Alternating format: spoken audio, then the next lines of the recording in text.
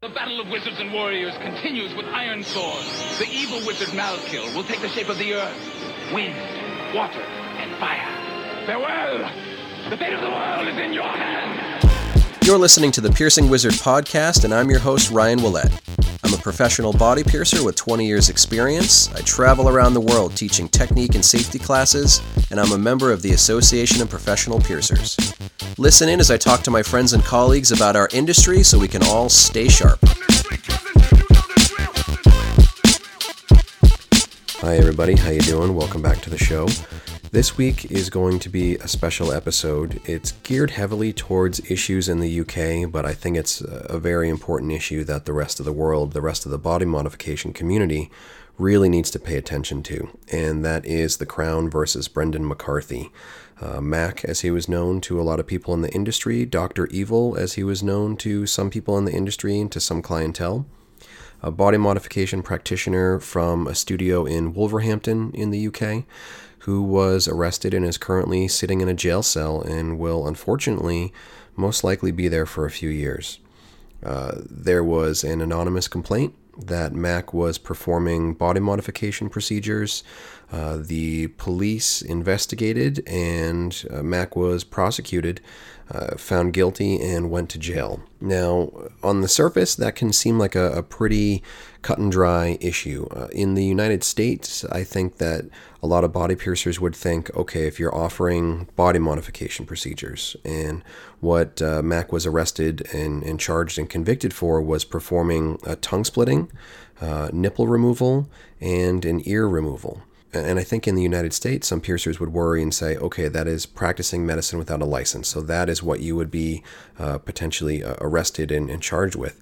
But in the UK, it's a little bit different. It wasn't really seen as a medical procedure because the medical community wanted nothing to do with offering those services. What he was arrested for was performing grievous bodily harm, GBH. And you're going to hear that phrase brought up over and over again, and you're also going to hear the matter of consent brought up over and over again. I think when we think consent, especially as Americans, we think that it's this kind of libertarian view of, my body, my rights. And you can see how all different kinds of issues are brought up in the news related to women's rights, reproductive rights, all different things related to that. In the United Kingdom, there are established laws from previous court cases, the Spanner case, R.V. Brown, that basically say you cannot consent to grievous bodily harm. And it's based on some really antiquated laws on the books, basically saying they don't want people fighting in the streets, stabbing each other in a fight, things like that. And that is the original principle behind grievous bodily harm, is attack and damage and assault and things like that. They really weren't thinking about these kinds of elective procedures on the body because the laws were made over 100 years ago. So it's really all about interpretation. And basically the interpretation was, okay, did you perform grievous bodily harm? Did you create a deep wound on the body? And that was true. That was something that Mac couldn't or wouldn't deny. He did perform those procedures. So just because of the laws on the books, he was very quickly convicted of grievous bodily harm, and there was really not much that he could do about that because that was an existing law. The matter of consent was completely irrelevant. You can't consent to grievous bodily harm in the United Kingdom. There have been lots of different cases and precedents that have been established previous to then. You'll hear my guest this week is Dr. Matt Lauder. He's a historian on lots of different issues related to body art. And I heard a speech that he gave at a previous conference all about the Spanner case. He'll mention the Spanner case on this episode, and that was basically a case from the 80s arresting gay men who were performing BDSM, and the police were basically just homophobic and wanted just some sort of pretense to arrest these people on. So they basically arrested them for the grievous bodily harm that their BDSM involved. Things like play piercing and other much heavier things that could be a little bit difficult for someone not in that community community to understand or see as something that could be consented to, or that could be positive, or that could be self-expression. So the Spanner case became a precedent, and that was used in court against Mac, basically saying, okay, similar procedures have been established as grievous bodily harm. There were convictions in this case, so we're seeking a conviction here for Mac. I think a lot of people would agree that his legal representation did not do an adequate job of laying out an actual common sense defense. Their only defense was, but they were adults and they consented. But in the United Kingdom, that is not a defense. So the court immediately threw out that defense. They had no other defenses planned. They called no witnesses for the defense in the court trial. There were a lot of conversations and a lot of debates that could have happened in the court, that could have established more positive precedents, and that could have given more practitioners, including Mac, grounds for appeal, grounds for defense in the future, but none of those arguments were made, unfortunately. So now Mac's case can be used as precedent for future arrests and future cases. So it's a really complicated, really sticky issue, and it's really important for us to all pay attention worldwide as body modification practitioners, as body piercers, even tattooers, to really pay attention to this.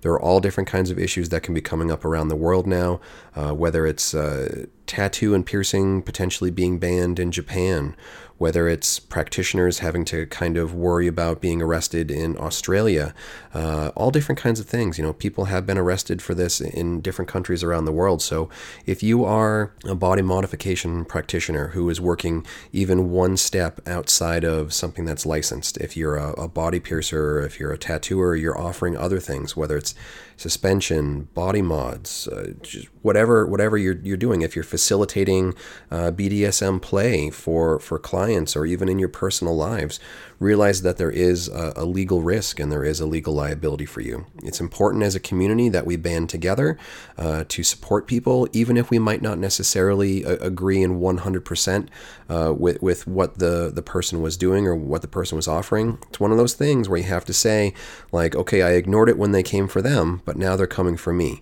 We all have to band together, otherwise we might be the ones with handcuffs on us in the future. So let's get into this interview with Dr. Matt Lauder. It's kind of a longer interview. It's just over an hour with Matt Lauder. Then I'll be back for a short break, and then I'm going to do another shorter interview with Nicholas Pinch. Nicholas Pinch, Pinchy, as some people might know him, is a body piercer in the UK, and he was actually one of the people who got a body modification procedure from Dr. Evil. He actually got the nipple removal procedure that Mac was, one of the things that Mac was convicted of. So we talk about his perspective and his personal connection to the case, but really pay attention. You know, this is a really significant, important issue. I'm not going to drop in too much of my personal promotion or anything. I'll say a little bit at the very end of the episode, but I really don't want to take away from this important issue. So let's get into this really important topic, the case against Dr. Evil. So we're at BMXNet in Germany. Go ahead and introduce yourself, and then we can kind of get into the subject. Cool. Hi, I'm Dr. Matt Lauder. I'm a senior lecturer in art history and American studies at the University of Essex, and I'm a historian of tattooing and bod mod a bit more widely.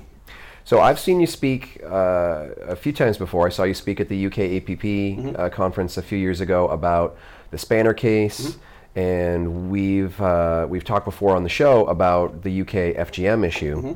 And here you're doing a lecture on another, just one of those things where the sphere of society and its laws and its interpretations of body modification clashes with the reality of the actual body modification industry. Yeah. And I just wanted to kind of get your perspective and your information on it, and for people who might not already be familiar with the Dr. Evil case. Yeah. Also, I mean, isn't it funny that when we first were having those conversations at UKPP a few years ago, when we were talking about FGM, and I was talking about R versus Brown and Mr. Sebastian, which we can maybe talk about in this conversation. The current case that we're going to be talking about mainly today, the Dr. Evil Mac, Brendan McCarthy case, hadn't happened yet, and so 3 years ago, I was saying this is a really big issue, and like we've got to be aware that it's happening, and then here we are, it happened. And so what happened was, in late 2017 or mid 2017, A complaint was put in anonymously about a guy called Brendan McCarthy, who sort of operated under the name of Dr. Evil, who worked as a body mod artist in Wolverhampton in the Midlands in the UK. And essentially, to cut a long story short, he ended up being convicted of 3 counts of grievous bodily harm, which is the legal statute that he was convicted under. And he's currently serving 40 months in prison. So he went to prison earlier this year and will serve probably at least half of that sentence in prison. So he was convicted for 3 procedures. He was convicted for a tongue splitting, for a nipple removal or a pair of nipple removals, and a sort of most controversially, I think, an ear removal, where he removed the complete pin out of someone's ear. And the essentially every single stage of the legal proceedings that he found himself in, the courts basically said, given this ruling in R versus Brown, given the Spanner ruling, there is literally there's no way out of this for you. You are guilty by the law and the interpretation of the law as written, and unless you come up with a better argument, then there is no victim of this case. There's no one who complained. We have no choice but to convict you. That was a really frightening aspect of it too. Is the complaint was just from an anonymous figure that said, "Hey, this procedure exists," not saying there was a problem, this person was hurt, this person had to go to the hospital, anything like that. It was just the procedure existed, this person performed the procedure, and that's it. And to be really clear, none of the complaint didn't come from any of the 3 people who were the victims, in inverted commas, of his crime. And in fact, the victims of his crime all have said very clearly that they consented to what happened. Consenting adults, no issues around. No issues, no problems, and the court accepted that. Right. So, as a little bit of background for people who aren't familiar with this bit of British legal history and kind of bod mod history in some senses in the UK, the reason that's the case. So the law that we're dealing with is a Victorian era law from 1861 called the Offences Against the Person Act. And essentially there's a bit in there that says anyone who wounds another person is liable to punishment under that act. And then then wounds is then subsequently defined in bits of case law as basically breaking of the skin in a manner that's beyond trivial and trifling. So the reason consent becomes part of this is through the case law that arose from a case in 1994 called R versus Brown. And R versus Brown was a case that was brought basically at the height of kind of gay panic, height of the AIDS crisis in the UK, against a group of gay men who had been arrested for possession of videos, homemade videos, which showed them engaging in BDSM, heavy BDSM orgies.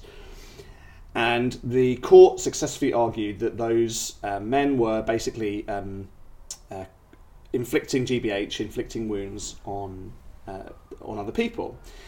And so, of course, like their defence was, well, yes, we did that, but everyone in those videos consented to the harms. And the harms were things like there's some piercing, like play piercing stuff that's listed in some of the documents I've uncovered recently. There's things like cock and ball torture stuff, breadboarding, nailing of people's scrotums to boards. There was things with thistles. There was lots of kind of scat play and humiliation, things like that. But the defence then came before the court. Well, look, you can't convict us for this because like there is no victim. We consent. And the court in that case basically ruled that the consent is no defence to that law. And the reasoning is quite complicated and layered, but the one example that comes up a lot is the difference between street fighting and boxing. Okay. Right. So they say, well, if we say that you can consent to harm, then 2 guys beating the crap out of each other in the street would be fine because they can say, I consented to the fight. And we, as a country, as a political body, we have the interests to say, even if you consent to that kind of thing, we don't want that happening. So therefore, we can't count consent really, because there are reasons that we think it's appropriate to discard consent. Okay. So then we get to the question of like, okay, but clearly we have some circumstances where we do allow people to consent. What might they be? And they list some explicit ones. Actually, in that 94 case, they list tattooing and piercing as fine. They list circumcision as fine. They list religious flagellation as fine. They list dangerous exhibitions. So that's things like tightrope walking, sword swallowing, wheel of death stuff. And then they list boxing, right? And they say, actually, we're not quite sure exactly why those things don't count, but like we sort of socially kind of say that we're happy as a culture with those things. Yeah. They also, the other good one in there is rough and undisciplined horseplay. That's explicitly allowed in British law. Okay. For all your listeners at home who want to come and engage in someone, they come on holiday here. So the Spanner men were convicted. They were initially convicted of up to about 5 years each in prison. On appeal, that was reduced to a couple of months each, like 3 or 4 months each, because the judge in the appeal said, well, you didn't know what you were doing was illegal, so it's probably unfair to send you away for 5 years, but we're still going to give you a prison sentence. So they did 3 or 4 months each in prison. After they were released, they appealed their convictions to the European Court of Human Rights. So we didn't have a Supreme Court in the UK at the time. So the initial judgment was at the House of Lords, which was the highest court in the UK at the time. That got appealed to the European Court of Human Rights. And the European Court of Human Rights in 1997 upheld the judgment of the UK court. It said, like, we, as the European Court, are not interested in adjudicating what individual national governments in Europe do about the protection of their citizens. And if the UK government think that that's appropriate, that's fine. In the meantime, the UK government had this like review on consent in the criminal law because they sort of realised this was a problem. They were like, oh, this is a bit problematic, right? So we're going to have to look at it. There's a big review, and in the review there was an explicit section where they looked at nothing that we'd recognise as BODMOD today, really, I suppose, but they did consider explicitly things like scarification and branding. They actually explicitly say, well, we read Body Play, and we read Modern Primitives, and we read Body Art magazine, which was a UK body piercing magazine at the time. And so we have a sense of what's going on, and what are we going to do with that? Like, okay, there are some things happening. One of the Spanner men, a guy called Mr. Sebastian, who was a body piercer in the UK at the time, had been convicted in a separate case for piercing his boyfriend's dick as a Prince Albert. But in that case, it said it's the sexual aspect of that, not the piercing, that's the problem. And so piercing's probably okay. And in that review in 95, it says, well, people are saying, well, okay, well, the Mr. Sebastian, the RV Oversby case basically says, well, if what he did was okay, it must be okay if we don't do it for sexual purposes. But that review says, probably true for piercing, but actually we haven't decided on scarification and branding yet because, that's clear. That's open. It's an open question. And then nothing happened, right? So they did this big review. They sort of went, oh, we should probably fix this law, but like it would be really, really difficult to come up with a general rule that separates. I mean, again, to separate really, really clearly the things that we want and we don't want in law rather than in custom. So, and there's not much of an outcry from like normal people being like, fix this. Yeah, exactly. It's the people that they think are weirdos, so they probably don't prioritize it. Exactly that, right? And even though, so the original arrests for the Spanner men happened in 98, a decade later, like things had changed in Britain. Things had become more liberal. We had a new government by then. The Labour government, so things were a bit more liberal, but you're right. There was no pressure on the new government to like bring in a law which would allow queer men to like stick nails in each other's dicks. It just wasn't it wasn't a That's priority. a platform I can get behind. Well, yeah, we could all get behind that, right? So nothing happened. Although there was another case around the same time in 97 called R.V. Wilson, which was a case between a man and a woman, straight couple, who were married and in a basically a kind of master-slave relationship, and he was prosecuted for branding her butt. And when that got to court, the judge in that case went, "I'm not interested in what married couples get up to behind closed doors if it's consensual. So already there was some graininess there, but the law didn't fix it. Yeah. And actually, then it went away, right? Like nobody touched this stuff for about 10, 15, 20 years. It just wasn't used. No other gay men got prosecuted, no body modifiers got prosecuted, no piercers got prosecuted, just did not come up. And in fact, my friends who teach criminal law, so that case is a fundamental bit of how British people understand consent in British law, right? It's what every single law student in Britain learns. The first thing they learn about consent is R.V. Brown. And for years, my friends who teach it have been saying, "Yeah, well, I teach that now." In the 90s and in the 2000s, and my students now are like horrified that could have happened. Yeah. And they say, "Well, would anyone get prosecuted?" I remember having these conversations 10 years ago. Would anyone get prosecuted under this law now? No, probably not. Right? But probably not. Probably not, Yeah. because it was still literally the law of the land, right? Yeah. So it went away, and it was coming up to the anniversary of in 2017.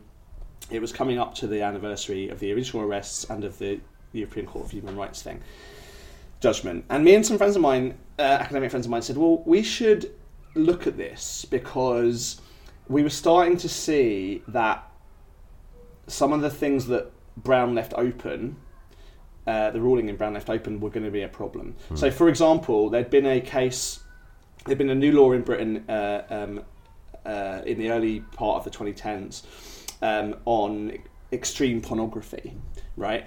And a lot of the things that were deemed illegal in British pornography were explicitly referenced in sentencing in prosecution guidelines to R.V. Brown. It's like, you cannot do things that break the skin because that would contravene Brown, and therefore be a criminal act, and therefore you can't. So we're like, oh, wait a minute, like this is still in the kind of conservative moral forces in the government, in the Tory government. They're realising that they've got a tool here that they can use. Right. And it was starting, and some pornography producers got threatened with prosecution, didn't actually get prosecuted in the end, who were running spanking websites. And we just sort of realised that there was this big, we were trying to sort of think about what had happened in the intervening period, but this was a big live bomb underneath British jurisprudence. But so we tried to get access to the case files. We were going to do a big kind of project on the history of the case. And we were denied access to the case files when they became available under Freedom of Information for health and safety grounds. Really? They wouldn't give us the case files because... So I put the Freedom of Information request in for the case files. The guy who was the head of the Met Police Freedom of Information Unit rang me up and was like, Dr. Lauder, do you know what you've asked for? And I was like, yeah, of course I know what I've asked for. He was like, well, normally these get dealt with by lower level staffers, but this was passed straight to me. And I was like, okay, so I had to talk to him about why we wanted the files. And in the end, to cut a long story short, we were denied them on the basis of health and safety grounds, amongst other things. They were like, if these are released to the public, they'll be people will copy them and it'll be dangerous. Because no one's ever thought of that before. Because no one's ever thought of that before, right? So, and it was amazing to me that 30 years on from those original arrests that happened in a really particular time of the demonisation of gay people, at a time when there was a lot of discourse at the time about videotapes being in your house. A few years in 1984, Britain had this law to deal with horror movies that were particularly violent. There was the idea of videos was particularly bad. There was real belief in the Met Police in the 80s that there was satanic death cults making snuff films. So complete kind of 80s moral panic lunacy. And we really thought 30 years on, some of that anxiety would have faded. We really thought that. And as soon as I spoke to that Met Police guy, it was really obvious that this shit was still fuck, this is shocking and hard, and what to do with it, and oh my god. Yeah. And we're 30 years on. So the case, so I wasn't able to pursue it to the degree that I wanted to pursue it in terms of writing up lots of projects, but I began to think about it. I was building some networks of people. We kept talking about it amongst ourselves. And I spoke to a friend of mine who's a lawyer who defended some extreme pornography cases and won. And he said, it's a real shame that that police won't prosecute anyone under R.V. Brown, because I think we'd have a really good chance of overturning it. And we were like, yeah, but no one's going to get arrested under that. And then boom, Mac's case happens. Yeah. And unfortunately, in my opinion, to be clear about that, in my opinion, Mac was very badly advised legally. Basically, he got he was arrested. They showed up at his shop, and what happens in the UK, I think like in the US, they offer you a duty solicitor, right? The kind of solicitor that if you get caught drunk driving or shoplifting or having a bar fight or something, and that's what these guys do all day every day. They're not, And Mac just sort of panicked and was like, "They want John solicitor." He went, "Yeah, okay, have this guy." And by that point, then his options were very limited about what other lawyers he could take. And then he was on a road, and because of the logic of the case, because of the way that this piece of law that arose in the context of queer panic in the 1980s, because that is actually in some senses quite clear, he was left with very, very little choice about how to approach a defence, and his lawyers didn't get their head around it. So, I mean, we can talk a bit more about the detail of it, but that's the overview, right? Like. Crazy, weird moral panic that arrives out of disgust and fear about gay men's private sexuality in the 1980s leads to the imprisonment of someone for doing a tongue splitting in 2018 on a consensual adult. Right? Yeah. I remember when I was just picking up on the bits and pieces of it through Facebook, because there were plenty of people that were like, "Well, I don't really want to discuss it online. It's an ongoing case, all those things." But all of it just seemed very steamrolled. Like, okay, the arrest happened, and he's got a lawyer who's not mentioning X, Y, or Z, and who's not going through these things. And it's like, wow, this seems like the kind of fight that a lot of people would want to be involved in, and then the fight never happened. Yeah. Well, so, I mean, this was, really a kind of combination of picking the first lawyer that he was given, so the lawyers didn't understand the case, and just the kind of the way in which his lawyers chose to fight it was exactly the way any naive person would choose to fight it, which was like, how can this be illegal? These people didn't complain; they wanted to have it done. Like that instinct of and all the way through, that is essentially the line that his lawyers take, and of course the court go, "We've settled that question. That's irrelevant." Yeah. As far as British law is concerned, whether you consent or not is irrelevant, right? And so at every stage, and I'll read some bits from the judgment as we go through this conversation. Please. But it's really, really interesting. So if you want to go online, maybe I'll give you a link so you can put it in the show notes. Maybe, sure, Ryan, that'd be great. But you can get the judgment text from the British court. All the way through, it's almost shocking because this is the final court judgment, but at every stage of the procedure, every judge is like, I see what you're saying, I acknowledge that they consented, but given the law and given R.V. Brown, consent doesn't matter,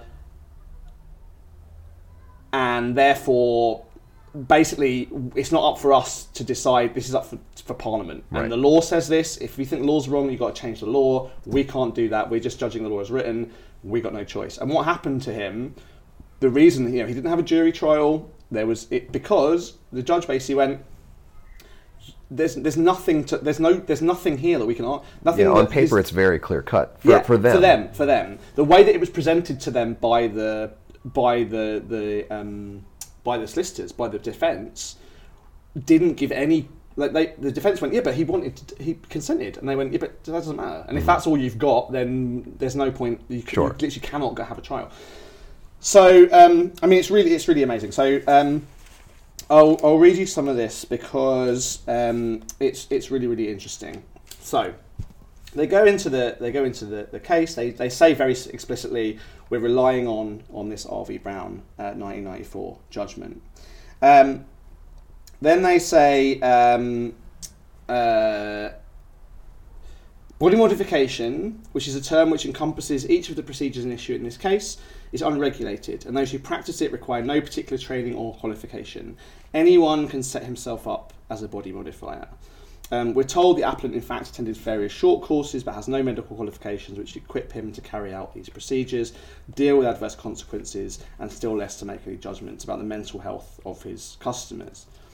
They then call upon the expert witness of two. So the defence didn't call any witnesses as well, which I find astonishing. Yeah. I did offer my services. They did eventually contact me, the prosecution, and I did write a letter in support of it after he'd pled guilty to try and mitigate his sentence. But the defence called no witnesses. The prosecution called two witnesses: a ear, nose and throat consultant and a consultant plastic surgeon. And they basically said what you'd imagine them to say, which is no plastic surgeon would do this. it's probably really dangerous, it's probably got really bad outcomes, and like we'd never do that. Which is exactly what you'd imagine them to say. I think on a matter of some of the evidence, they were wrong. Like, for example, one of the expert witnesses in relation to the tongue splitting says, tongue splitting could cause, speech and feeding issues. Here we go. This is good. Mr. Mercer, who's one of the consultants, viewed the tongue splitting. This too would not be done by a reputable surgeon for aesthetic purposes or indeed any other purpose. There are particular risks associated with it. The tongue will bleed very heavily. Secondly, it's liable to swell up. Furthermore, the mouth is a very dirty environment. I said, well, speak for yourself, and hard to keep sterile. Infection is an ever-present risk. Splitting the tongue to create a forked tongue has adverse impact on both speech and feeding. And actually, there's not very much medical evidence to the contrary, but there is some. There have been some academic papers written about them, tongue splitting by dental surgeons and medical professionals, and they've all concluded that whilst it's probably not a good idea to do it, it doesn't impact speech and feeding. So if the defence had called some witnesses, yeah, they would have been some if they had done any of the things that you would expect a defence lawyer to do. Exactly. So then we get to the really important question, and I think the relevant question of this judgment, which is the section called the law, sections 21 onwards, right? And the very first thing it says was the question of whether the consent of a victim could provide a defence to offences of causing actual bodily harm or wounding was authoritatively considered in the case of Brown. So it's like, we looked at this question in Brown, we decided, doesn't matter. Right, and they quote from the Brown ruling, although a prosecutor had to prove the absence of consent in order to secure a conviction for mere assault, it was not in the public interest that a person should wound or cause actual bodily harm for another for no good reason, and in the absence of such a reason, the victim's consent afforded no defence to a charge under Section 20 or Section 47 of the Act. And the Brown case ruled that, quote, the satisfaction of sadomasochistic desires did not constitute such a good reason. So, if you're a Cali lawyer, you can probably spot an argument there where you go, okay, well, if there is space in here for good reason, maybe we can make an argument that body mod is for a good reason. Yeah. Whatever we might want to think that might be, self-actualization or aesthetic purposes, I think would be probably sensible ones. But the defence didn't make that case. Yeah. Then they basically go through and they're quite clear that they're like, we're being asked to think about consent. Consent's not important, and they hammer that away. In fact, they again quote this example of boxing that was in a precedent case before Brown called R.V. Coney. The Coney case concerted spectators at a prize fight who were prosecuted as secondary participants in any events committed by the fighters. The Donovan case, that's R.V. Donovan 1934, concerned caning for sexual gratification. Another case called Attorney General's Reference concerned a fight not in the course of a particularly conducted sport. It was held that where two people fight in those circumstances intending to cause actual bodily harm, it is no defence for a person charged that the other consented, whether the fight is held in public or in private. And they say, in some detail, I won't read out because it's quite long, but in detail that's worth reading, they basically say that it's not in the public interest that people should try to cause or should cause each other actual bodily harm for no good reason. It's immaterial if it occurs in private or public. Fights are unlawful regardless of consent. Nothing which we have said is intended to cast doubt upon the accepted legality of properly conducted games or sport, lawful chastisement, reasonable surgical interference, dangerous exhibitions, etc. The apparent exceptions can be justified as involving the exercise of a legal right in the case of chastisement or correction, or as needed in the public interest. So that law is even, that's a quote from even earlier that supports the Brown ruling, and it essentially says, unless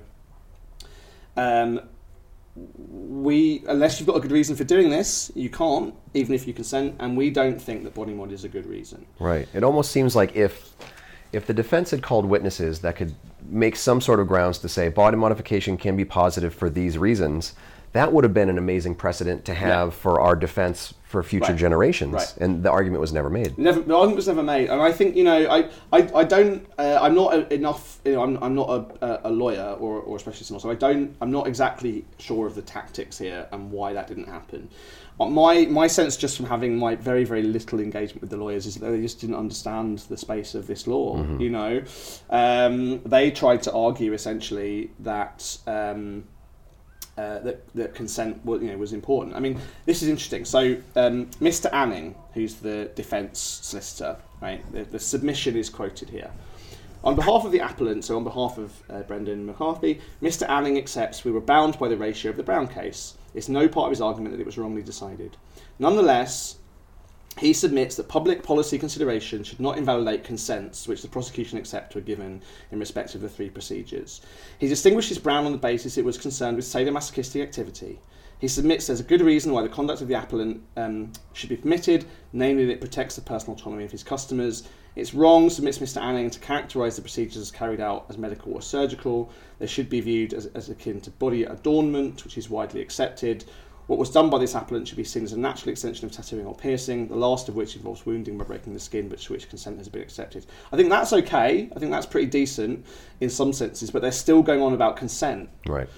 And if you're going to say, well, Brown's not wrong, but this summary in the judgment of he submits that public policy consideration should not invalidate consent. Well, it's like that's irrelevant because the law. The law said it doesn't matter anyway, right? Like public policy consideration isn't important; it's something else, and it's really, really clear. In short, the case advanced by the appellant is that the procedures he conducted, albeit that they cause really serious body harm, should be immunised from the criminal law. Should be immunised from the criminal law just as surgical procedures performed by medical practitioners and those who take part in properly organised boxing matches. That was a really weird and wrong thing to say, I think, because it's really obvious why body mod, which is unregulated, is different from medical practice and boxing. Yeah. Right.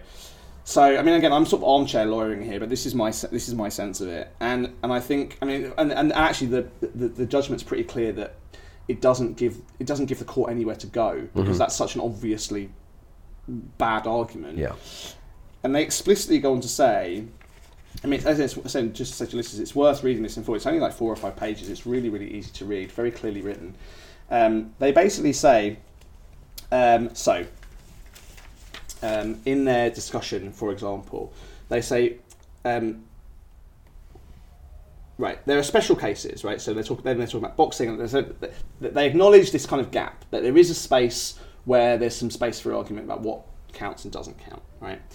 And then they say, whilst the exceptions are incapable of being accommodated within any universally stated test, so there's no kind of law that you can write which would adequately keep the things legal that we want to keep legal and keep things illegal that we want to keep illegal, because we've decided the one thing that actually defines these things is consent and we don't care about that. So there's no real way other than a case-by-case basis. So with that in mind, with the exceptions, whilst the exceptions are incapable of being accommodated with any university stated test, there are 2 features which may be thought to underpin almost all of them. First, they may produce discernible social benefit. That is true of sporting exhibitions and may even be true of boxing or dangerous exhibitions as entertainment.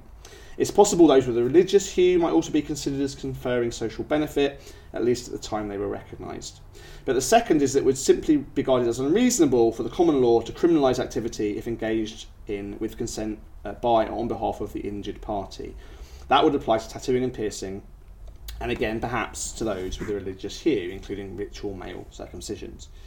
New exceptions should not be recognised, save where there is a close analogy with existing exceptions. The recognition of entirely new exception would involve a value judgment, which is policy laden. So that means, it's a political issue on which there may be powerful conflicting views in society. The criminal trial process is inapt to enable a wide-ranging inquiry into the underlying policy issues, which are much, much better explored in the political environment. And then they go on to say why they don't think that body modification is analogous to tattooing, and that even if it went to the Supreme Court, they don't think the Supreme Court would buy that argument. I think that argument could be made, but as we've seen, it wasn't made. But you can see, I mean, again, they go on to say the same thing again in different words slightly later on, which is essentially like, this feels sort of a bit wrong to us, but it's not. We can't draw this line where you want us to draw it, and that's a question for policy and politicians, not for because courts. The letter of the law is established, and it takes a political process to change the law. You can't just enact it through the court. I can see that there can be arguments made to say, well, if you had these medical professionals saying no medical professional would ever offer these services, then you could Right. come in on one side and say, well, we're trying to fill that void of self-expression. Yeah. And no one ever said it. Yeah, no one ever said that. I mean, so I think my again sort of armchair lawyering sense to this, and also after having chatted to my lawyer friend who we were trying to get to take this case, but he just couldn't for financial reason.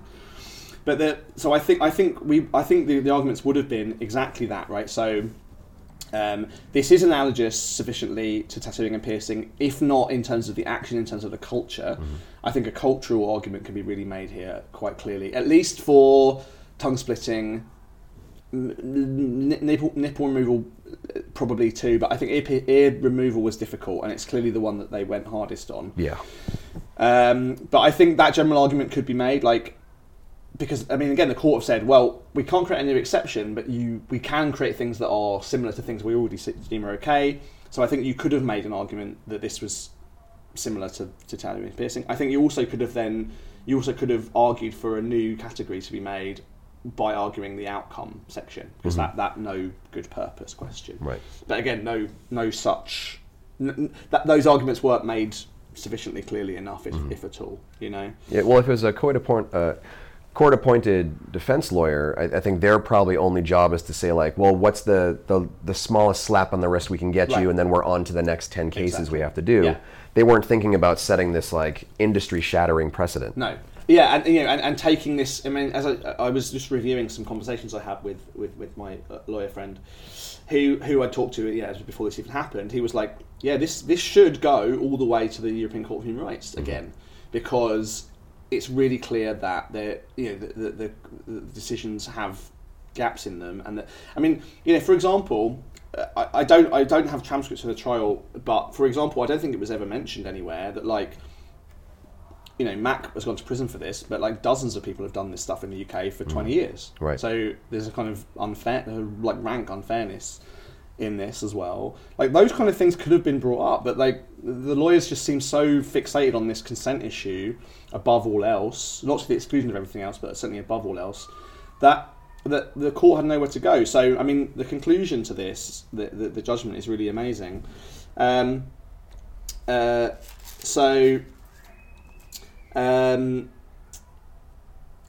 say, well, the government has a duty to protect its citizens. The personal autonomy of his customers, which I think is a way of them saying consent again, doesn't provide the appellant with a justification for removing body modification from the law of assault. It is true, this is interesting, it is true that Mr. Lott, who was the ear removal client, could have cut off his own ear, and doing so he would have committed no criminal offence. So too of the other customers, but the personal autonomy of one individual does not extend to involving another in what would otherwise be a crime. And then they go through they cite the judgment of the European Court of Human Rights, which rejected the arguments in the Brown review. And then this is the final paragraph. In short, we can see no good reason why body modification should be placed in a special category of exemption from the general rule that consent of an individual from injury provides no defence to the person who inflicts that injury if the violence causes actual bodily harm or more serious injury. Even were the general rule to be revisited by Parliament or Supreme Court and a different line drawn which allows consent to act as a defence, body modification does cause really serious harm. Neither the dissentant voices in the Brown case would have been willing to allow consent to act as a defence for causing grievous bodily harm, and we note that the proposals of the Law Commission, while suggesting that some loosening of the constraints found in Brown, would not have also not gone that far.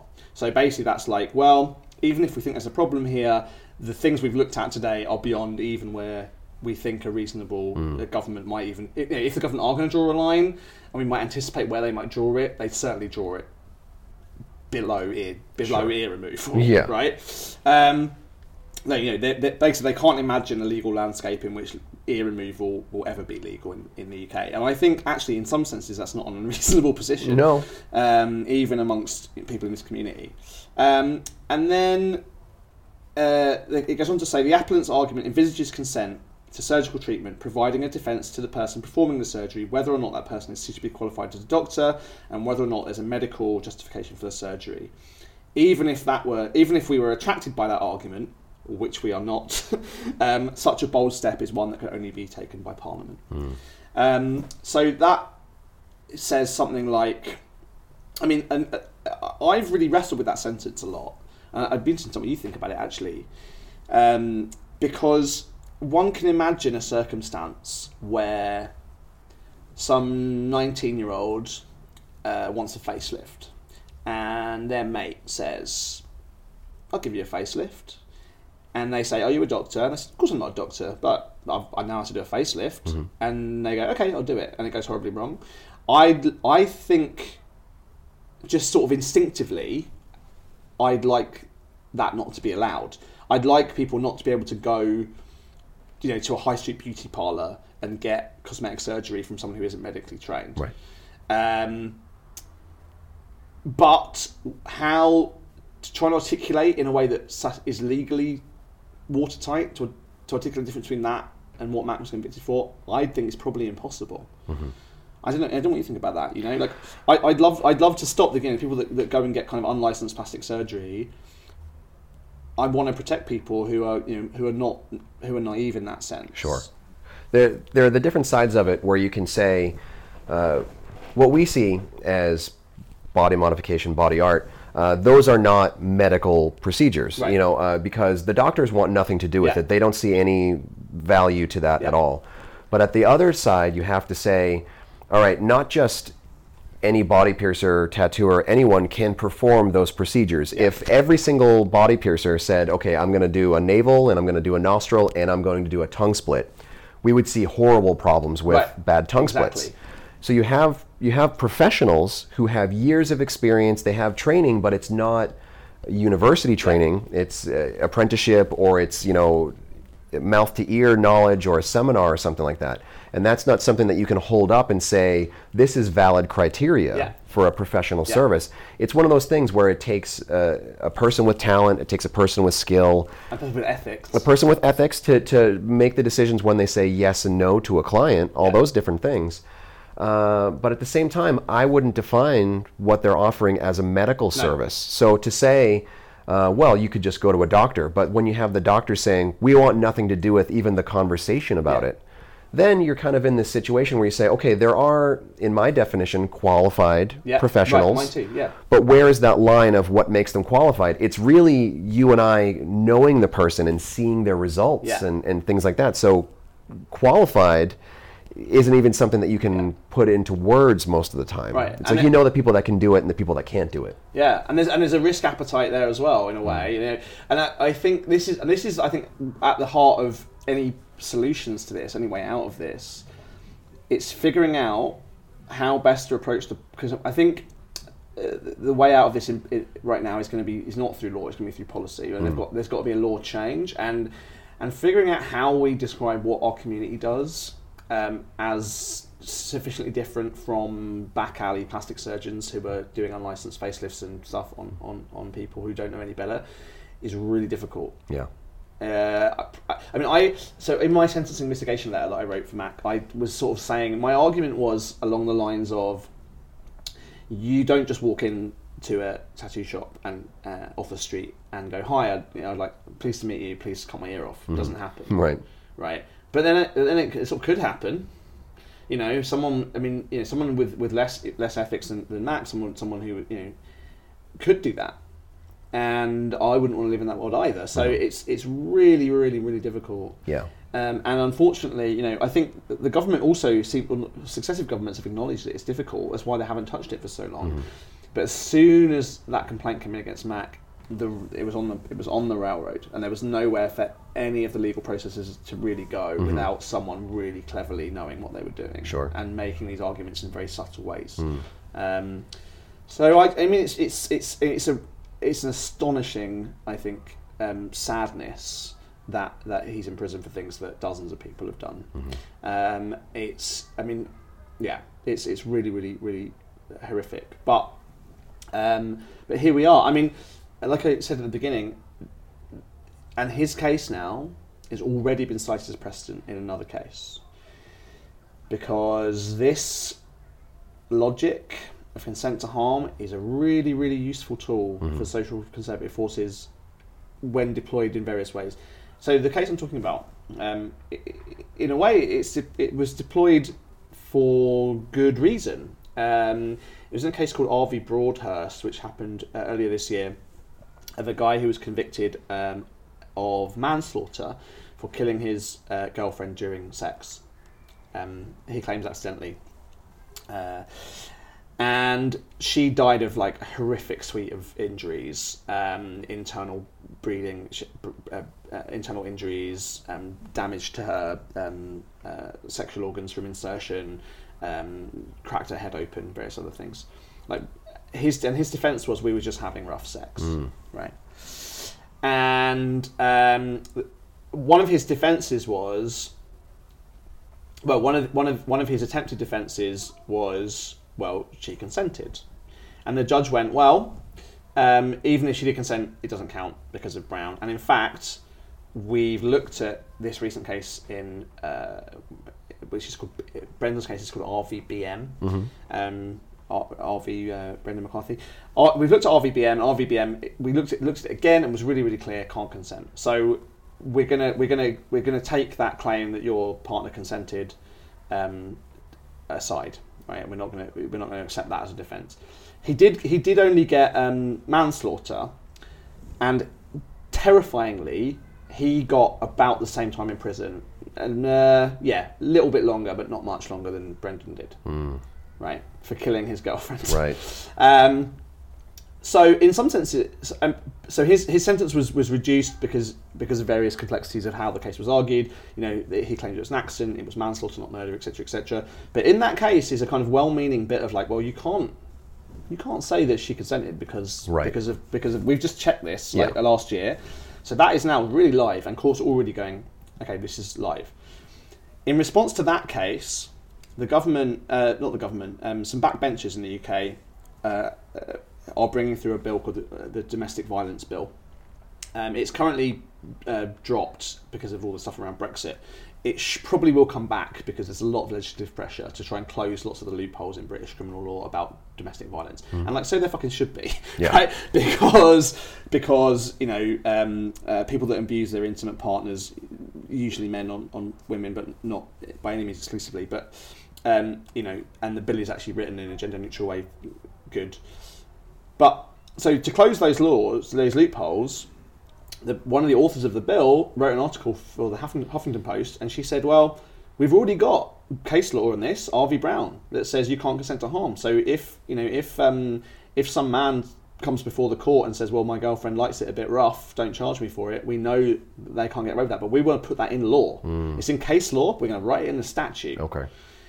And we've got this R.V. Brown thing. We want to like really, really encode that in the text of the legislation, so it's even harder to contest. So that's all very well-meaning. It's really good. It's done for the right reasons. It's done with all the right spirit in mind. But what that's going to do is take all of the injustice that's happened to Brendan, and it's going to encode it in British law in an even harder, difficult to find way. You're right. It'll just firm it up. Yeah. And you know, I was chatting to some body modifiers this morning in response to this, who were like, "Well, couldn't we argue this? Couldn't we argue that?" I'm like, "Well, yeah, there are, because his lawyers were so terrible. There are, again, in my opinion, because I think that his lawyers did a bad job of defending him. There are still arguments that should be made and should be heard by a jury. Yeah. But to even get to that stage now is even harder, because if you get arrested now in the UK for having done a tongue split, for example, all the judge will say is like, well, this bit of case law says we looked at the question of whether or not tongue splitting was the same as piercing. We decided it wasn't. So if that's your defence, you can't have it, because we've already decided on that. So your entire defence can get thrown out before you even have the chance to argue it. Yeah, exactly. And so there are still arguments to be made, but because of the fact that these arguments, they weren't made during the McCarthy case, but they could be the next person to get arrested, if someone does. I really hope they don't, but if they are, to even get to that jury trial, to get those argument heard, there's another hurdle now, and more stuff for a conservative. I mean, as I said, my criminal law friends teach R.V. Brown, and so it is absolutely baked in to every single lawyer in the country about how they understand the consent laws.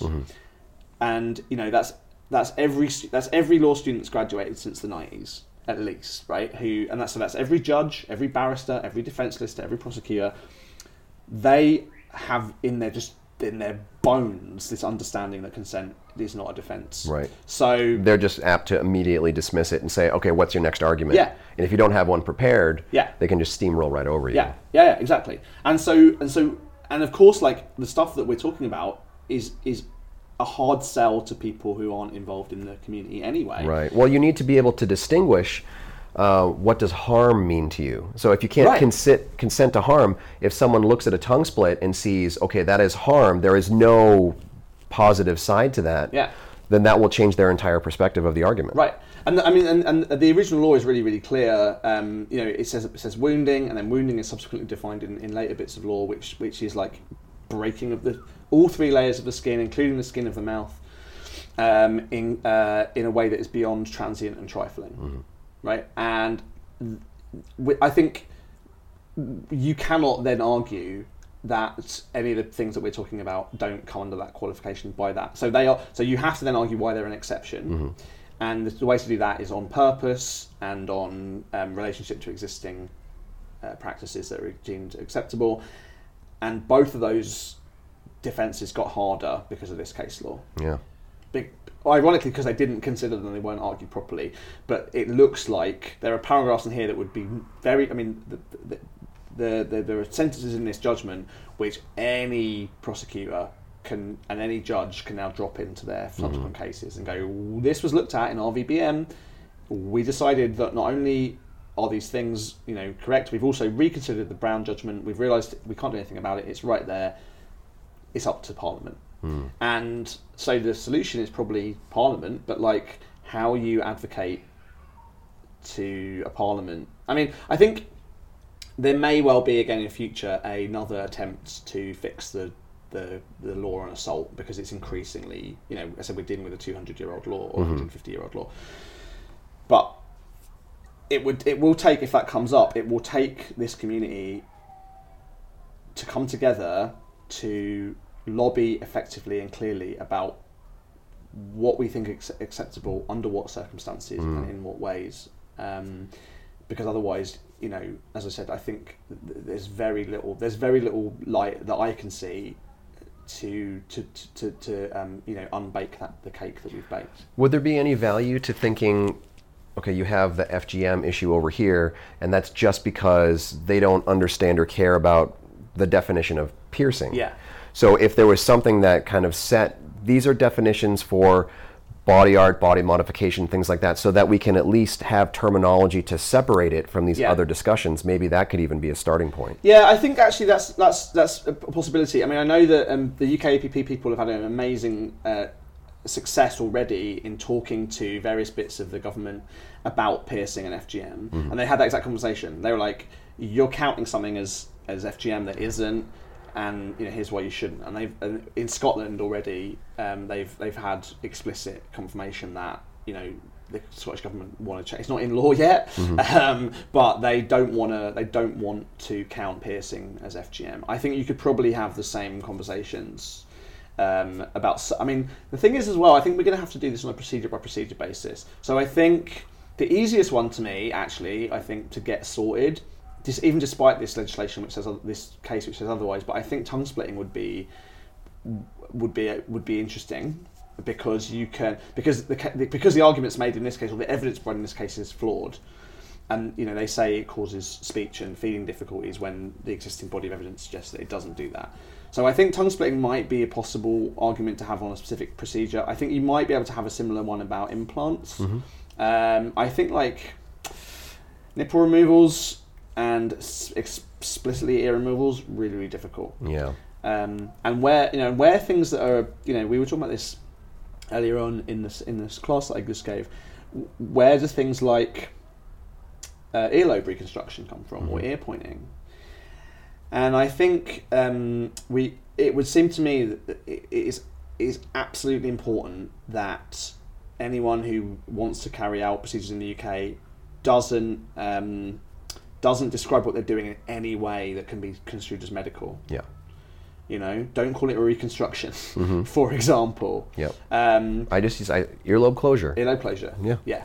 Yeah, earlobe closure. Yeah, do not use any. I think there was a probably well-intentioned instinct in this community to sort of, for respectability purposes, but look, we're really clean and we're sterile, but actually that is bad, because that is basically that is allowing courts like this to bring forward surgeons who don't understand this, who in some cases, are probably worse at certain parts of this practice than the people who are doing the body mods, but who nevertheless will be taken seriously by a court, and who will say that is like a bad version of what I do, and what I do is heavily regulated.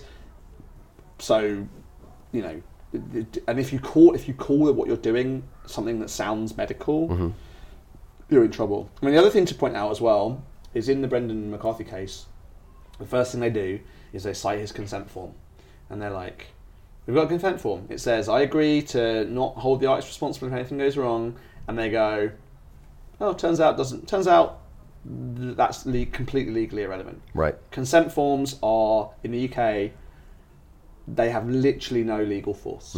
All they're doing is informing you of potential complications, Right. but it's not a protection. Right. Because you can't say, if there was a negligence factor, my negligence is not valid because they consented. That's where that argument can go. I mean, but even it's even more than that. It's like, even if you consent, it doesn't matter, because the law explicitly says consent is not a factor in whether we decide if it's a crime or not. And I know, I know still some people I've spoken to today are still like, but like, how can they? This isn't a crime. Like, how? And it's like, I mean, the way the law is written, it's a crime. Yeah. We don't have in the US. There's different schools of jurisprudence. There's originalist and textualist ways of approaching the law, and there's a real push now for originalism in US law, where law is treated about what the people who enacted it meant. Right. The UK law doesn't really work like that in general. The UK law is very textualist, so it's like, what does the law say? Yeah. Right. And what are the cases interpreting the law say? And the law is really, really clear. You're not allowed to wound people. This is what wounding means. Consent is not a defense to wounding. Like, it's literally that simple. And so that sounds like a law based on like dueling or something like that. Yeah. Yeah. Well, as I said, it's explicitly, the logic is, well, we don't want people fighting in the street, right? Because that would be bad. Yeah. And so we're so far. It's amazing, isn't it, that we've gone from laws to stop Victorian street brawls via a case explicitly designed to punish queer men for having unruly sexual activity, to stopping tongue splitting. But you can see the way that the law works. And again, I'm no lawyer, but the way the law works is literally this, therefore this, therefore this. Yeah. And if there's a question, we question it and we figure out what the answer is, and then that's the answer. And if you want to go back on that, you have to explain why we made the wrong decision, or you have to ask a different question. And we haven't done that here. And in fact, we had this nice grey area that everyone's been working in since 1997, and we haven't got that anymore. I'm pretty unequivocal that anybody doing any kind of skin-breaking body mod other than piercing and tattooing, I think branding and scarification are probably okay, actually, notwithstanding that 95 Law Commission review. But I think you could make a case quite easily that was really similar to tattooing. I think you could do that. That's how it is where I operate. I operate under a tattoo license for scarification. Yeah, I mean, I think if there was a malicious prosecution, you'd have to make that argument, but I think you could make it fairly straightforwardly. My instinct is, but anything else like implants, tongue splitting, removal of any body part or anything, is I think pretty unambiguously going to put you in foul of this. Now the question is whether or not the police are going to bother enforcing it, because as I said, technically lots of things have been illegal under this law for 20 years and no one's bothered pushing it. Right. So it might be fine. The police might not bother, and it might be okay. Because again, the lack of a client complaint, but still it is a little terrifying that someone could just submit an anonymous complaint to the police, and then the police are duty bound to at least check it out. Yeah. But then they're also bound by the word of the law saying it's very clear, you can't do this. And then when the person comes along with a rational argument and says but it's an adult and they made a choice and there isn't even a professional medical service, and they're like, well, it doesn't matter because we're reading this and we're just doing our job. Yeah. And then they ring the CPS, the Crown Prosecution Service, who decide whether to prosecute, and they go, are we likely to get a prosecution of this person? And the CPS look at the same stuff and they go, well, yeah, I mean, of course you will. It's pretty straightforward. So I'm sadly kind of the opinion that anything beyond sort of things that resemble piercing and tattooing are straightforwardly illegal under this law. Anything that's one step off of what like an Instagram hipster would want could send you to jail. Yeah, and you're looking at 4 or 5 years in prison. Right, which is like terrifying. I mean, I think if someone does get arrested in future, there are arguments to be made, but it's going to be expensive, it's going to be difficult, time consuming, and it is going to have to go all the way to the Supreme Court. And there is no guarantee that you would still win. I think it'd be really uphill. I mean, it was already going to be uphill, but it's more uphill now than it was before. Yeah. So yeah, I mean, and I think the reason I made that comparison earlier on about the 30 years on from R.V. Brown is like, it's with my historian hat on, we sort of imagine that like societies have got way more liberal and way more, and in some senses they have, but in some senses like we haven't changed that much, right? Not as much as I sort of naively hope we had, and actually things are probably going backwards a little bit. We're getting much more conservative.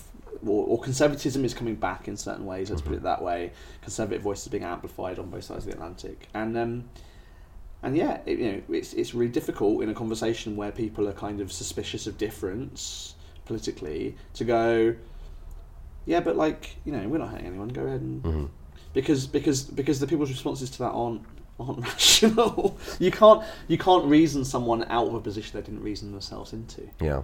Just if they have an emotional response or some sort of biased response, yeah, it's very difficult to sit down and be like, these people are just expressing themselves, but in a way that you find horrifying. Yeah, and that's really relevant. That's really visible in the Brown stuff. They literally say it. They're like, well, I mean, I can't imagine how someone would find, sticking thorns down their urethra sexually pleasurable. It's like a complete lack of empathy, complete lack of understanding. And the whole thing from the prosecution through is like run through with horror and disgust. There's not as much of that in the Mack judgment. Actually, it's not particularly prudently written, but I think you can imagine that the pictures of like the ear that was removed and put in a jar and being held up in an Instagram photo or a Facebook photo, that kind of instinctive response of normal people to that is what's driven. It's what underpins this, even if it's not explicitly explained. Yeah. Your lizard brain is going to kick in, and you're going to see trauma if you don't understand the scenario. Right. Yeah. And there comes. I mean, it's interesting.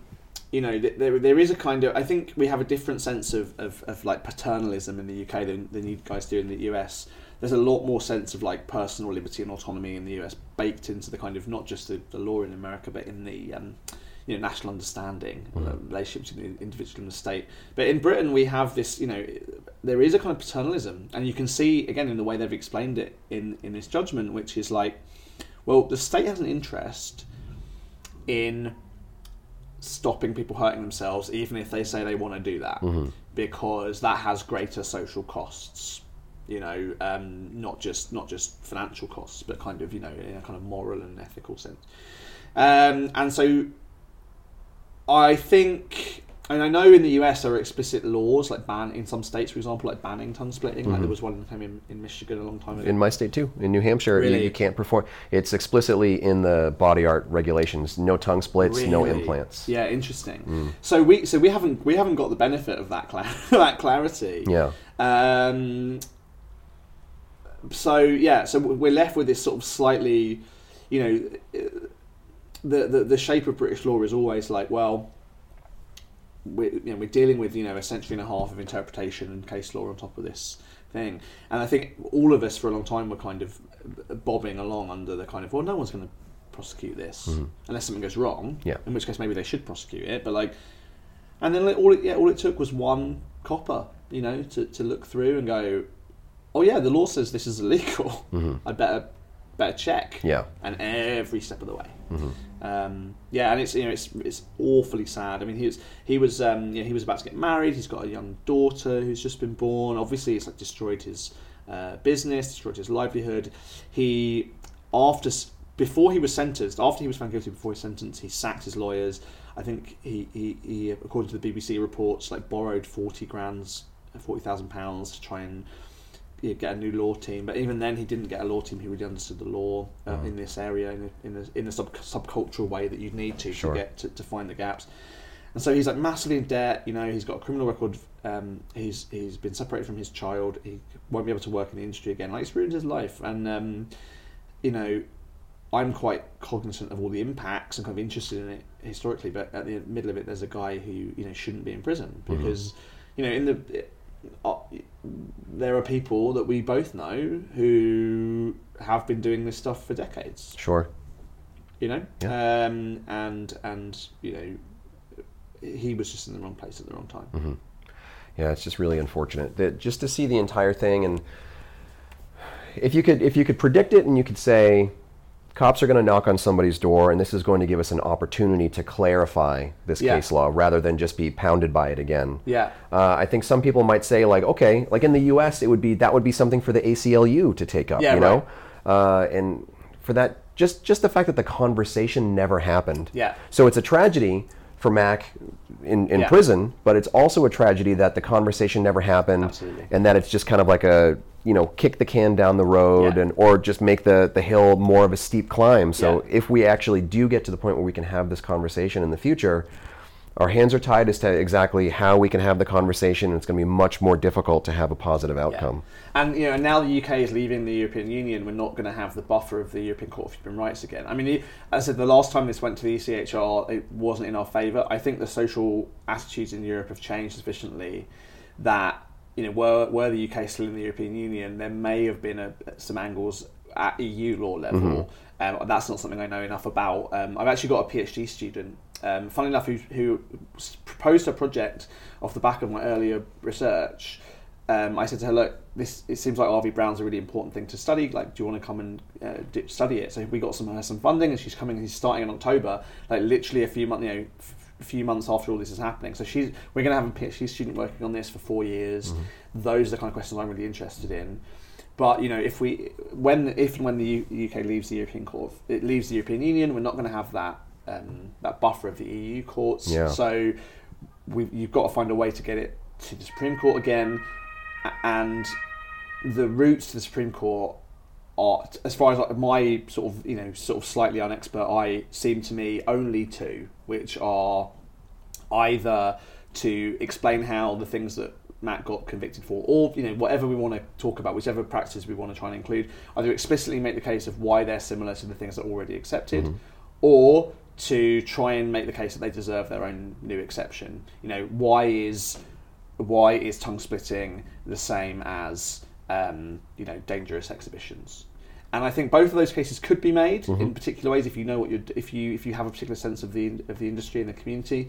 But it's a really difficult sell. Yeah, and you're gonna need a law team that's up for the fight and that really wants to move it forward, that believes in it. Because when you have people researching it that are obviously passionate in it, that can document what's going on, that's one thing, but you have to have the legal team that can make that argument in front of a court. Yeah.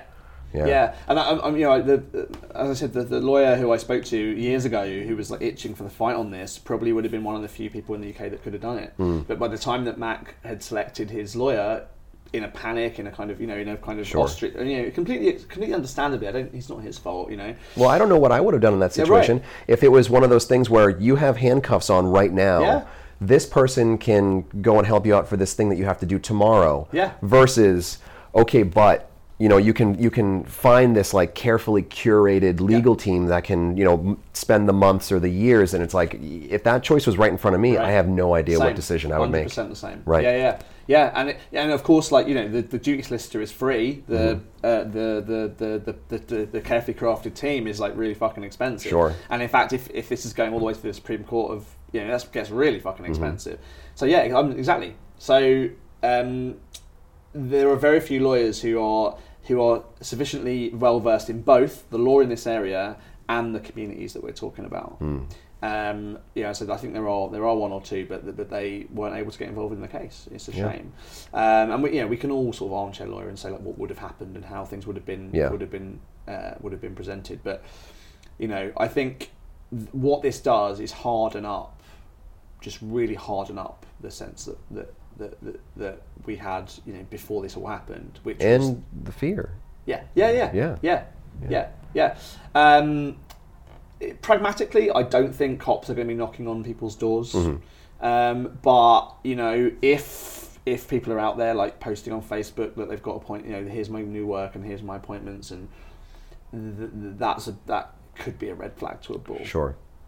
And I don't want to get in a spot where there's like this looming threat all the time, where if you're offering it, and even if you're offering it in a rational, quiet way, you're letting your good results speak for you. Just that same fear of like, what if there's someone down the street who has another shop who doesn't like you, and they can just pick up the phone and be like, guess what they're doing? Ex-girlfriend or something, or anything. It's terrifying. And because as you've sort of said over and over again, it's like the space to argue that you're not guilty. Tight space. It's really, really freaking tight, and it's not one that you can make, as you said just now, in the moment and quickly. Right? It's a complicated, risky, expensive situation. So I don't know. I think the solution is obviously political lobbying instead. Right? Like I think we need to start sending more piercers to law school. Yeah. I mean, I think if any of your listeners are at law school in the UK, like get in touch with me, and there's, as I said, I've got legal academics who are going to be working on this over the next 4 years. Then that's the conversation we need to be having. But it's obviously as the judgment says over and over again, it's like this is in a way not even a legal problem. It's a policy issue. Right. And are we going to find a government in like Britain in 2018, 2019? Who wants to use up parliamentary time to legalise tongue splitting? Probably not. Probably not. No. Right. Yeah. And as I said, the things I do want to clamp down on, rightly or wrongly, or rightly, for example, the domestic violence bill, have the unintended potential consequence. I mean, I don't know exactly how the law's going to be written, but have the potential consequences of making that hill even steeper again. So, it's scary and terrifying, and it's a big it's a big sort of Damocles over everybody's heads. Yeah, but at the same time, you can't just put your head in the sand. You need to stay aware of it. Right. You need to pay attention to it. Read the documents and all that stuff. Listen to the people who are documenting the entire process, because if we ignore it, nothing will change for the positive. Yeah. Well, this is what I was trying to do today in a way. Like people have said to me like, oh, but how can it be illegal? Like he consented. It's like, well, okay, let's go through this judgment and look at the things it references, and I'll show you, to the best of my ability, the shape of this case and the limits on your resistant arguments. Yeah. Because, as I said, this appeal is like 5 pages, so 46 paragraphs, and it really could not be clearer in where it makes its decision, where its potential gaps are, what it's considered. Yeah. And you then, if you're thinking like, well, this is my argument, I mean, they've probably addressed it in here and already put it out of hand. And now, because it's in writing now, even if it wasn't argued at trial, really, it wasn't a jury trial. The defence did kind of present a case, but it wasn't argued in a way that people that watched court dramas on TV might imagine. This is now a document that you can forevermore in British law now just take out quotes from this and say, oh look, that you're saying, Mr. Defence Lawyer, Mrs. Defence Lawyer, you're saying that you think that tongue splitting is really similar to piercing, but we thought about that in this case and we said it wasn't. Yeah. So have you got anything better than that? Right, and that's now. That will be, and is already being lifted for future cases. The super simplification of it is there's a law that says what you performed is harm. And if you try to say, well, it's so similar to a tongue piercing already has an exemption that says, but that's not harm. But what you're doing completely meets the criteria of what we define as harm. Yeah. Did you perform this? Yes, you provided harm. The person consented? That's fine. We have this other one, because we didn't want gay guys having sex, that says, well, you can't consent to harm. And so what you're saying is, yes, you performed something that we define as harm. Yes, they consented, but this negates it. And then the judge has no choice but to say, everything in here, like my job is to uphold the law, not to make decisions. Yeah. So then they uphold the law, and then that's where the precedent is set. And it's really amazing to see them literally do that. It's like, well, we are not going to make this decision. Like, if this should be a separate category, that's a big thing. And particularly, actually, as I mentioned, particularly on the medical front, they're like, you want to argue that like this is like that you can do surgery, like. Surgical type things, like that feels like a big freaking deal, right? And that would be a huge can of worms, and it would be a huge can of worms. Absolutely. So we're not going to go there. We're not ready to even have. We're not ready to present our argument, because if you say, here's a healed tongue splitting, look, it's fine. The person can talk. The person can eat. They're not having a problem. Then they're going to start to say, okay, but we can't just have anybody using a scalpel. We can't have just anybody using anesthetic or sutures. Like, people need to go to medical school for that. And it's like, well, okay, yes, to do what you want to do as a medical professional, but you can learn this. It's such an impossible argument to make, because it's per person, per scenario. Yeah, and they've literally stood up in this judgment and gone, that feels like an argument you could maybe make, but like not to us. Sure.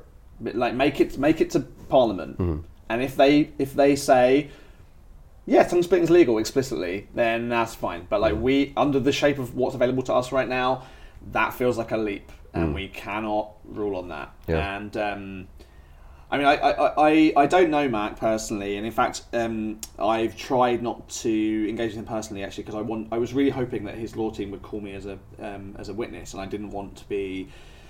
Accused of being partisan. I was trying. So I don't know him personally, but I can't imagine how horrible it must have been for him to go through, of just knowing at every stage, but I didn't do anything wrong. Right. And to go for his lawyers to go, in some senses, rightly. I mean, well, there's literally nothing. There's nothing you can do. And at every stage, I mean, the local court, the Crown Court, and then the Court of Appeal, at all three of those hearings, to be told, sorry, you've nothing you can do. Right. Nothing you can do. And I can't imagine how terrifying and upsetting that would be. And one cannot blame him for shutting down and not wanting to engage with it, not wanting to think about it. I mean, again, I was having discussions earlier on after my class where people were going, well, why didn't he argue X? Why didn't he argue Y? Could we argue this? Could we argue that? I'm like, yeah, you could do.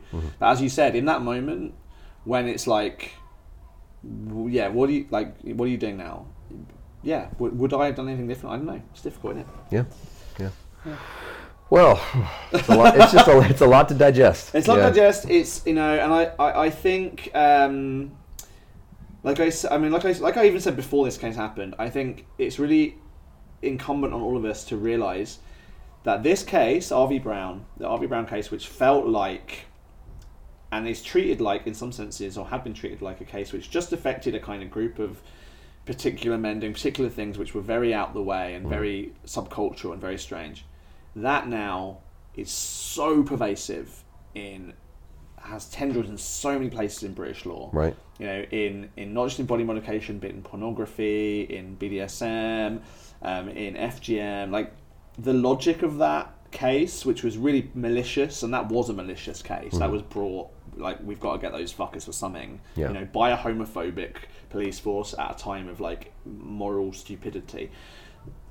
That case now underpins and will underpin, until something very radical changes, so much. Yeah. And I really, I was saying this before Mac's case, but I'm, saying it even more now. Like, it's a big rallying cry for a kind of coherent queer politics. It's like, what affects subcultures, what affects people that you don't think anything to do with you, is going to come back and affect you one day. Right, and even things that feel kind of well intentioned, like this domestic violence bill or the bits in the FGM bill, which are slightly separate, but working in some sense in the same logic. Like, things that are done for good reasons, don't be surprised if you're not really careful when you're supporting these things or advocating for them, that they're not going to come back and bite you on the Right. ass. Yeah. Right. So yeah, it's depressing. I hope. I mean, I really hope. I wonder if there's rallying cries to be done. I mean, actually, funnily enough, there hasn't been a huge backlash or response to Mac's case from the community. You know where there was responses from in the public arena? Libertarians, right? And we don't have a libertarian culture in the UK in the same way as the US does, but there was defences of Mac on the in the City AM, which is like the free sheet given out in the City of London, which all the bankers and financiers get with all the share prices. There's an article about his case in there, and there's an article on the homepage of the Adam Smith Institute, which is a financial, like a right-wing economic think tank. Yeah. So there was very muted defences from any leftist social justice people. Personal freedoms. Yeah, there was really. I mean, I might be wrong on this, but I don't remember seeing any kind of big articles defending him from any of the kind of left-wing social justice groups that one would hope would support him. But the right-wing libertarian, personal freedom, autonomy people who have their own slightly twisted reasons for, and their shape of freedom is very different to ours or different to mine. But it's really interesting that they were the ones that were supporting him. Yeah. So I wonder if there is some space now, some time for a kind of weird coalition, you know, of like left-wing social justice concerns and right-wing, personal freedom in inverted commas, personal liberty, small state kind of accounts to come together and talk about this in a more coherent way. Haven't seen that yet. Haven't seen the political rallying for it. Mac has been slightly thrown under the bus.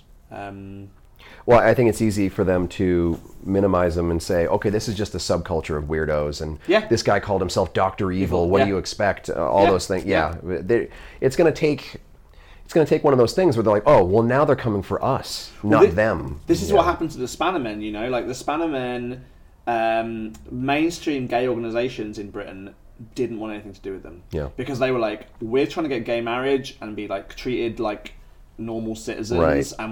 and you're just like, you fucking weird perverts are making us look bad. Yeah.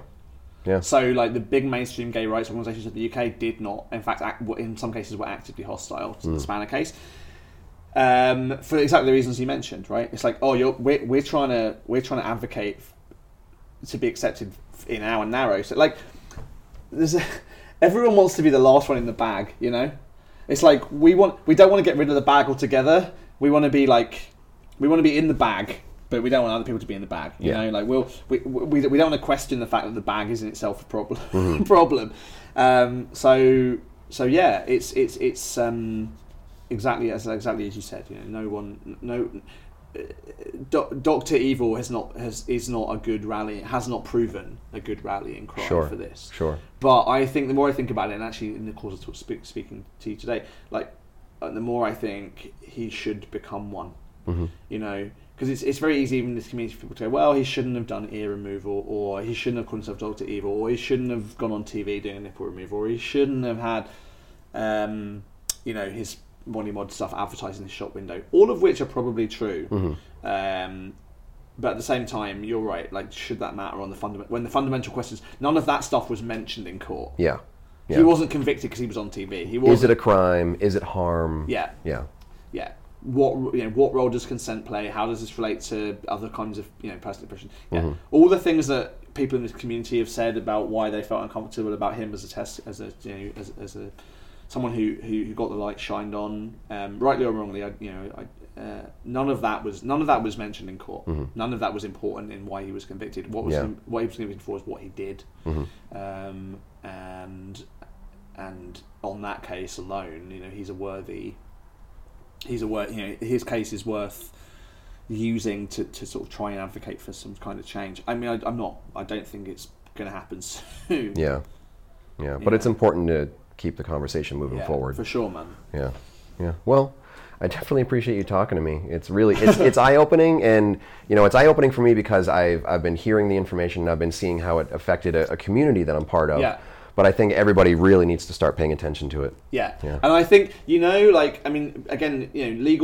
stuff is not transferable. But for example, there are lots of legal systems based in UK law, so Canada and Australia being two, where the Brown judgment has been cited because they can look and go, well, we've got, especially because the law that we're talking about is a Victorian era law, like similar laws are in the colonies, former colonies, and so R.V. Brown has been cited as like, well, it's not in Canadian law, but like they decided this in England, and the logic makes sense to us. Right.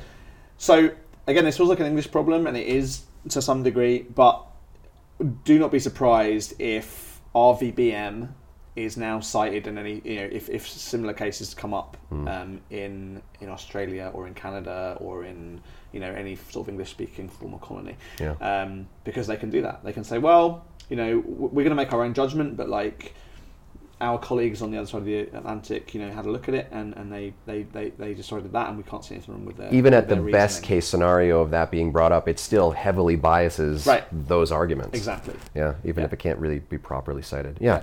Ugh. Melts my brain thinking about it. Yeah. Well, I definitely appreciate you talking to me. Oh, thank you. Any sort of contact information you want to give people? So as I said, I'll give you the web address for the judgment in RVBM that you can download. I'm on Twitter at Matt Lodder. Email is on my university website. If you search Matt Lodder, University of Essex, you can email me. Anyone who's got a master's degree, who's interested in doing a PhD on things body mod related, send me an email and we can have a conversation. Awesome. Yeah, that'd be great.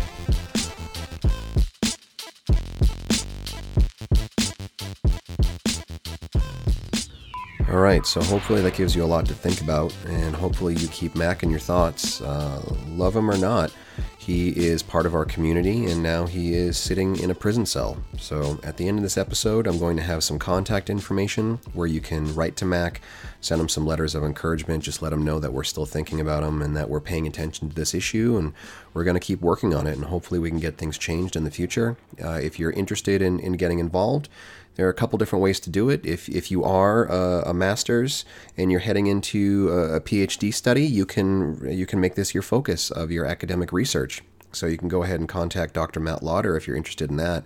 And I would just like to thank Matt for all of his work on documenting this case, paying attention to everything going on behind the scenes, all the different legal precedents related to it. I think it will do some good in the long term for current and future generations of body piercers. If you'd like to learn more about the FGM issue that we referenced, the female genital mutilation, air quotes, issue, you can go back to episode 26. And again, that's Dr. Matt Lodder and Paul King, another one of our industry's historians. And they have a really wide perspective on the issue. Some progress has been made on that. Lola Slider in Scotland made a really significant impact and got some documentation that says no body piercing is not what we define as genital mutilation. So hopefully that same progress can be made for the overall UK someday soon. I'm going to get into the next segment, and that's going to be with Nicholas Pinch. Nick was one of the people who got work done by Mac.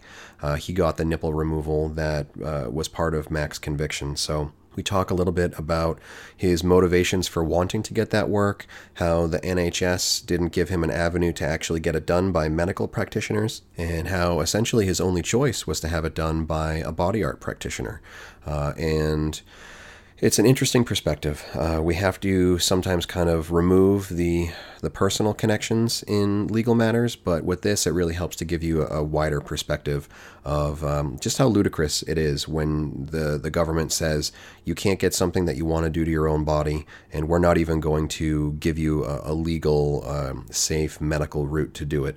Sometimes if you want something done, you have no choice but to go to a private practitioner, and then that's when messes like this really start to get rolling. So let's do a little bit with Nick Pinch, and I'll be back at the end for that contact info for Mac.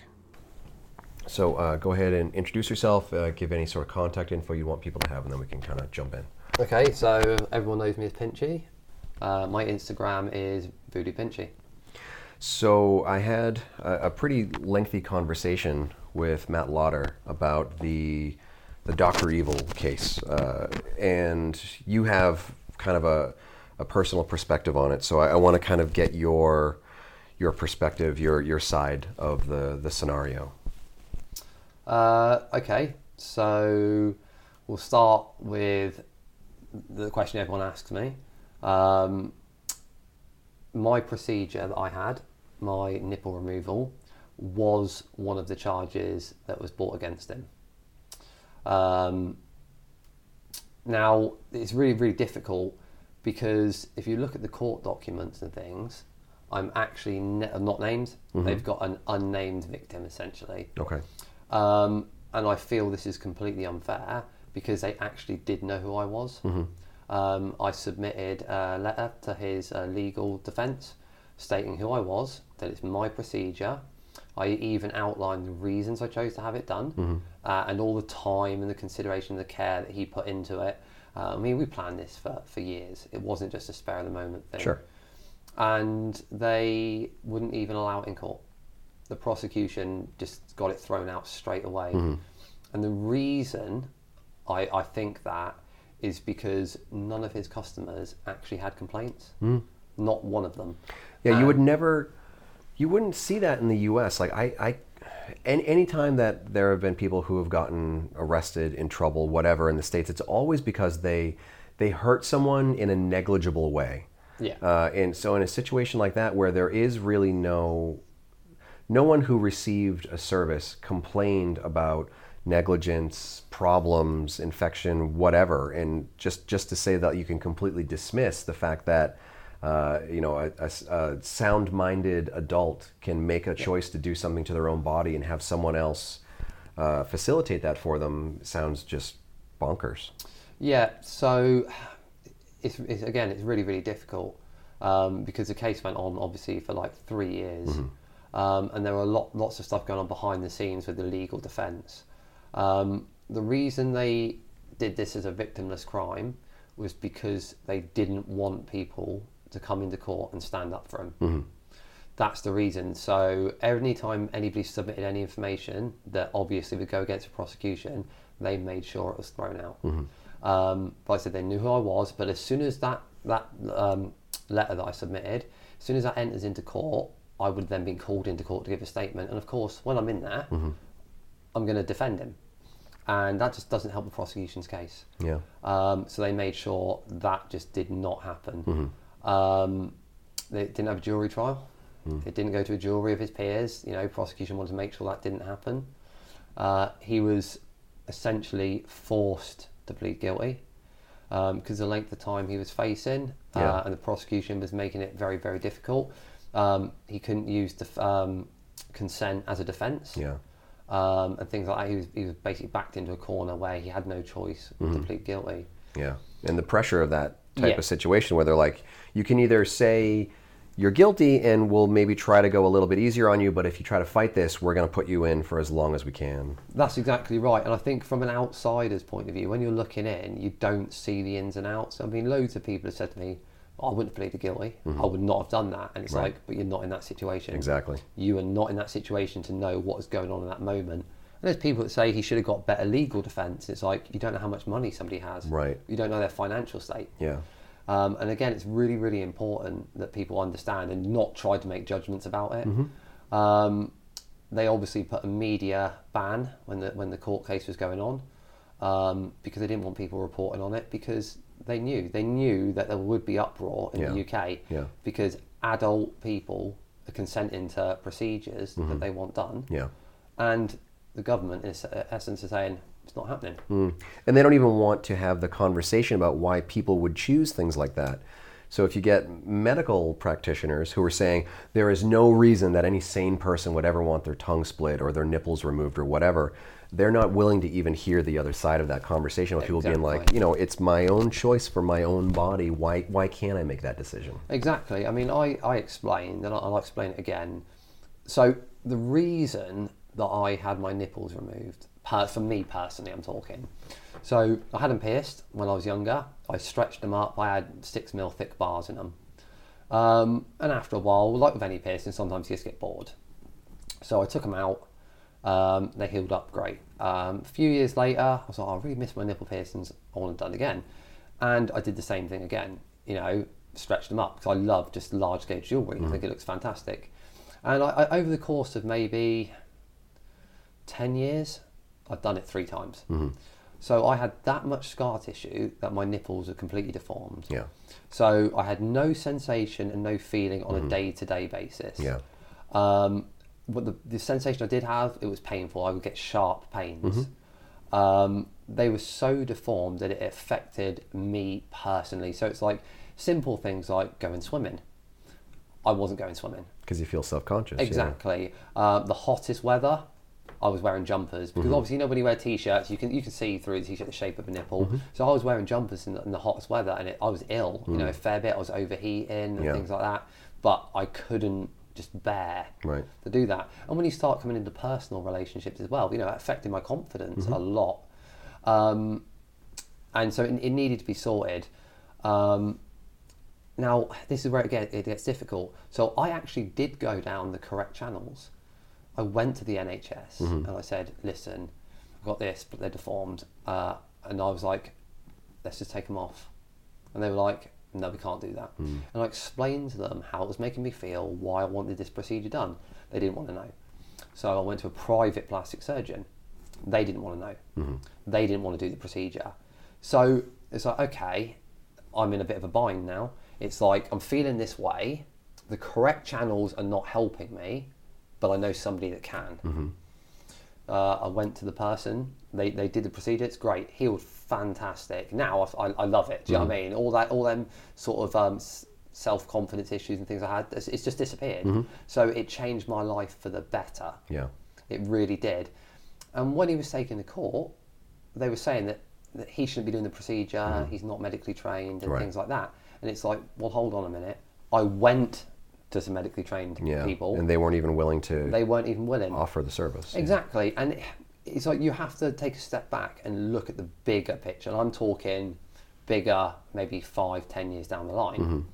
So if you take a step back and look at that, it's like, okay, I was feeling this way at this point. So if I couldn't get help and I had to live with that, in 5 years' time, could I have been suicidal? Because I was so depressed. Would I have had a meaningful relationship in that time? Not being able to do things with my daughter, can't take her swimming. Do you know what I mean? Like I said, it's like you have to look at the bigger picture and how it's going to impact somebody further down the line. Yeah. And nobody takes that into consideration. So it's easy for them to say, well, he shouldn't have done it. It should only be done by a plastic surgeon. It's like I tried. Sure. They said no. So in my view, and it is just my view, in my view, what they're saying to me is, no, we don't care if you're miserable. You're going to stay like that. Yeah. That's essentially what it is. It's like, so you're asking me to stay miserable, stay unhappy, and not get a procedure sorted. Sure. Do you know what I mean? And, and like I said, 5 years down the line, from a practitioner who is more than capable of performing it, but they just choose not to because it doesn't fit into their definition of beautification. Exactly, and nobody has a right to dictate what's beautiful and what's not. Do you know what I mean? I mean, well, what if it was exactly. What if it was the same thing? Someone was self-conscious about their belly, and they said like, "Oh, well, no, liposuction we're not going to offer that. They're like, that's gross." But like it's a totally different thing. If something enhances like traditional beauty, doctors are more than happy to make money off of it. Yeah, exactly. But if it's not their definition of it, they want nothing to do with it. No, that's absolutely right. And that's what leads people to going and getting these procedures elsewhere, because they do have a right to look the way they want. They're not hurting anybody else. They're not, you know what I mean? They're just looking after themselves. And it's like they have that right. And if these professionals are not helping them, that's what these mod artists are for. And do you know what? They're fantastic. They're really, really good. And these are people that have had a lot of experience, a lot of years. Yeah. And they know what they're doing. It's not just a case of, we'll just give it a go. They know. Yeah. And it's just a shame. And I think as well, scaremongering is what they do. So when the headlines did eventually come out, they used certain words like mutilate, victims. Yeah. And like he was pulling people in off the street unwillingly. Yeah. And I mean, it's one of these things where, and I had this chat with Matt, the law will word things to make it sound a certain way. That's what criminal prosecutions are. Yeah. It's all about wording. You just have to word it the right way. Yeah. And that is what they did to the judges. The judges obviously don't know the ins and outs. They only know what they're presented with, and they have to make a ruling on that. And the prosecution just used certain words, certain terminology to make, in my opinion, make a judge go, holy shit, we need to stop this. Just scare them into conviction. Yeah, exactly. And it's a shame that it's worked out like that. Yeah. You know, I try to look at the government side of it, and I just don't see any value in what they were trying to achieve, because it's not like it was an epidemic where people in every tattoo shop across England were doing this kind of stuff, you know? And again, there was no one who came forward and said, I was hurt by this or anything, but just to say, someone who was operating a business for years and didn't have complaints, that you can just kind of tell that person, what you offer as a professional service, we don't see any value in it professionally, and we just want to kind of like sweep it away and pretend like this stuff doesn't exist here. Exactly, and it's like they want to control it, but they actually can't, because what people don't realise is, so practicing medicine without a licence is a criminal offence. Mm-hmm. So why don't they prosecute him for that? Mm-hmm. They couldn't, because the people that do these procedures, like plastic surgeons, won't offer it. Yeah, and because they won't offer it, he wasn't doing rhinoplasty. Exactly, you're not actually doing a procedure that plastic surgeons or doctors do. Mm-hmm. So they couldn't prosecute him for that. So they just had to go down the GBH ruling, and it's I personally don't agree with it, and a lot of people don't agree with it. Mm-hmm. I mean, there were petitions going around, there was uproar.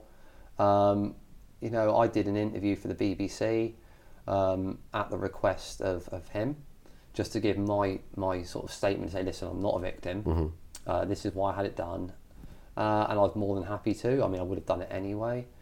And even the guy that was interviewing me was really lovely, and he was just like, it's bullshit. Mm-hmm. Shouldn't have happened. Yeah. Do you know what I mean? And even after speaking to me, he's like, I can see that this made a difference to you. Mm-hmm.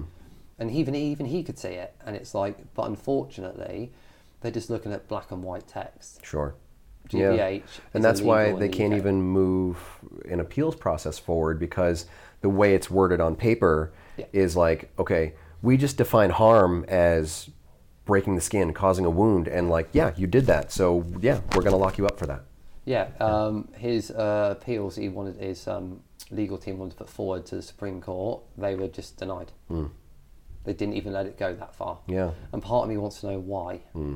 I think if it had gone that high, they probably would have, in my opinion, I think they would have let him off. I think they would have said, okay, we're going to let you off, but as of this moment, if anybody else does it, that's it. We're going to start prosecuting. And it was a test case. I mean, I can't say too much, but I know that certain things that were done, in my opinion, and stuff, were not by the book. I mean, I can't go into the ins and outs of things like that, but they weren't done by the book. Well, I don't think a lot of people have faith in government systems, court systems, when it comes to something like this, because you can see just how quickly someone can get steamrolled when they're not a millionaire and they can't have like this carefully chosen legal staff with months to prepare an argument or anything like that. When it's like, when you're in that room and they're like, we have you on this, plead guilty, or we're going to do whatever we can to ruin your life. Yeah, and you take a breakdown and you look at other cases. So there was a case that gentleman killed his girlfriend during sex. Right, yeah, Matt brought that up. Yeah. And it's like, I think it was just slightly over the time that Matt got. And that was manslaughter. So it's death versus no one's even causing a stink. Exactly. Yeah. Exactly.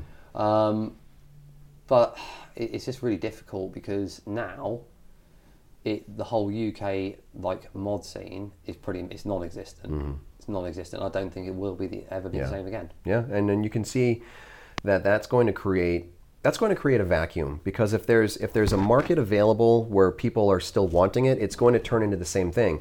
You can't go to a doctor, you can't go to a plastic surgeon. The people who were experienced and qualified have either stopped offering it or have left the UK entirely. So what vacuum does that leave for the people that are maybe desperate to get these things that they need to get to feel like themselves in their own skin? What vacuum does that leave, and who does that leave for them to go to? And does that mean that if somebody had a similar situation, would they just be going at it themselves in their bathroom with a pair of scissors, Exactly, you know, and that's when becomes- people will really get hurt. Yeah, that becomes really, really unsafe. But again, it does push all of it underground. So the only people, like you said, that are left are the people all they care about is money. Sure. And that's when, again, people can get hurt because there's nobody that's going to recommend anybody. You can't see any of their work, so you don't know who you're going to. Yeah. But It's just the first person that you can find that'll do it. Yeah, exactly. And it leaves, there's lots of knock-on effects that nobody sees. So, for example, I'll talk about something that's currently going on now. If you choose to keep it in, that's up to you. So, I had an implant in my arm, my forearm, 5 years ago. Absolutely fine. Never had an issue. Not saying who it was done by. And about 3 months ago, I woke up one day, it's sore, it's swollen, it's red. And I currently now have what's called a breach. So the implant is half sticking out. And I've literally, it's affecting the nerves in my arm. It goes tingly, it's putting pressure on muscles. Now, I've had that for 3 months. And the thing is, I can't actually do anything about it now. If I can't go to any mod artist because there's none out there. But I also can't go to the NHS. Right, because they don't want to touch it. They won't want to touch it. And if they do touch it, because of this case that's gone on, they legally now will have to report it because it's an illegal, in their view, an illegal procedure that I've had issues with. So they'll report that. And all that's going to do is they're going to compile evidence from everybody that comes in with these issues and problems. And at a later date, they're going to use that and not for good. Right. You never know what's going to happen. If they report it to the wrong person, maybe there's some do-gooder out there that thinks, oh, I'm just going to phone up the police again. Oh, remember that guy that got done? Yeah. Well, we've had a guy come in, it's had some implants, doesn't know where he's got them done from. It could be somebody else out there doing it, but he's got a problem. And who knows, maybe the police would visit me and say, okay, who did this procedure for you? So I haven't been able to get help. So now I've had to essentially fly out to Europe to get something sorted that I can't get in the UK, which I could have, but now I can't. So it's all these little knock-on effects that people don't realise. I think in the short term, people might not really feel it, but I think, again, like you said, years down the road, it's going to have a huge impact, and it's also going to be a dangerous precedent to set. Because what happens if they change their definition of harm to maybe a body piercing they don't like? You know, maybe somebody gets some extreme looking, but really not any different than a typical body piercing. And it's like, well, can you prosecute that person for harm? What about scarification? What about, facial tattooing? What about, eye tattooing? Even though I don't think eye tattooing is a great idea. No, I'm not a fan of it. Yeah. But all these different things, I don't know, it feels very slippery slope, dangerous kind of situation. It's definitely opened the floodgates, and I think this one case at the minute, everybody is focused on it, and they all think it's a shame. But in my opinion, I think it's just a start. It's just the start of. That's not going to be the last arrest, no. And it's going to be more difficult for the next person to make their case because of the way that Matt's case was handled. Yeah, exactly. It's going to be a lot harder. And again, it's like what people don't realise is the legal system, they're not going to just look at the UK. So, not mention names, there's a case of a body modification artist from Australia that did some work and one of his customers died. But the UK, the way it works is they would use that in court to say, this happened in this country, but it could happen in ours at any moment. Right. So they're actually taking cases from all over the world to make their case to define laws. And that's not good, because you can't control what other people do in other countries and what's allowed. And you can't really prove what the factors and scenarios. Exactly. And, That's true. So I think that literally the door is just being opened, and there's going to be a lot more to come. Yeah. Well, hopefully some ground can get made, with the discussion that I had with Matt and with a lot of the work that I see like the UK APP working on, to even just things like, the FGM issue and trying to separate that from body piercing and all that. And, if work can be made in that way to show that body piercing, body art, body modification can be seen as something that's not damage, harm, things like that. It's not mutilation. It's not mental illness. All those things. If it can just be seen as a viable professional service. But I think I know mod artists that have wanted this industry regulated for a long time when it comes to heavy mods. Yeah. How that would be done, I'm not sure. Yeah. But they wanted regulations, but they've been asking and pushing for regulations, and it's just never been installed. Well, it's like this double-edged sword of, you know, a council or whoever is in charge of something like that. They're going to see it as like, we don't need to regulate an industry where it's like one or two freaks out there getting stuff done. But then when this happens, they're like, oh my God, there are freaks everywhere. We need to start sending them to prison. Otherwise, they're going to come and get your kids. Essentially, yes. Yeah. And again, it's I personally believe a lot of it's personal views. There was an interview with someone on TV, and the interview's readily available on the internet, and he actually says his exact words, these practices are barbaric. And it's like, that's his view. Sure. That's his opinion. It's like, how can you define what's barbaric? You know, an incision, a pocket, and an implant. Okay, but then you look at tummy tucks. Have you ever seen it when they insert the rod and they're just shoving all the fat out? Right. And that looks Right. It looks nasty. Yeah. It's like, but that's not barbaric. Sure. Breast implants. Facelifts. We're going to peel your face off your skull, cut part of it off, and then stretch it back out and reattach it. Yeah. But that's not barbaric because it's pretty.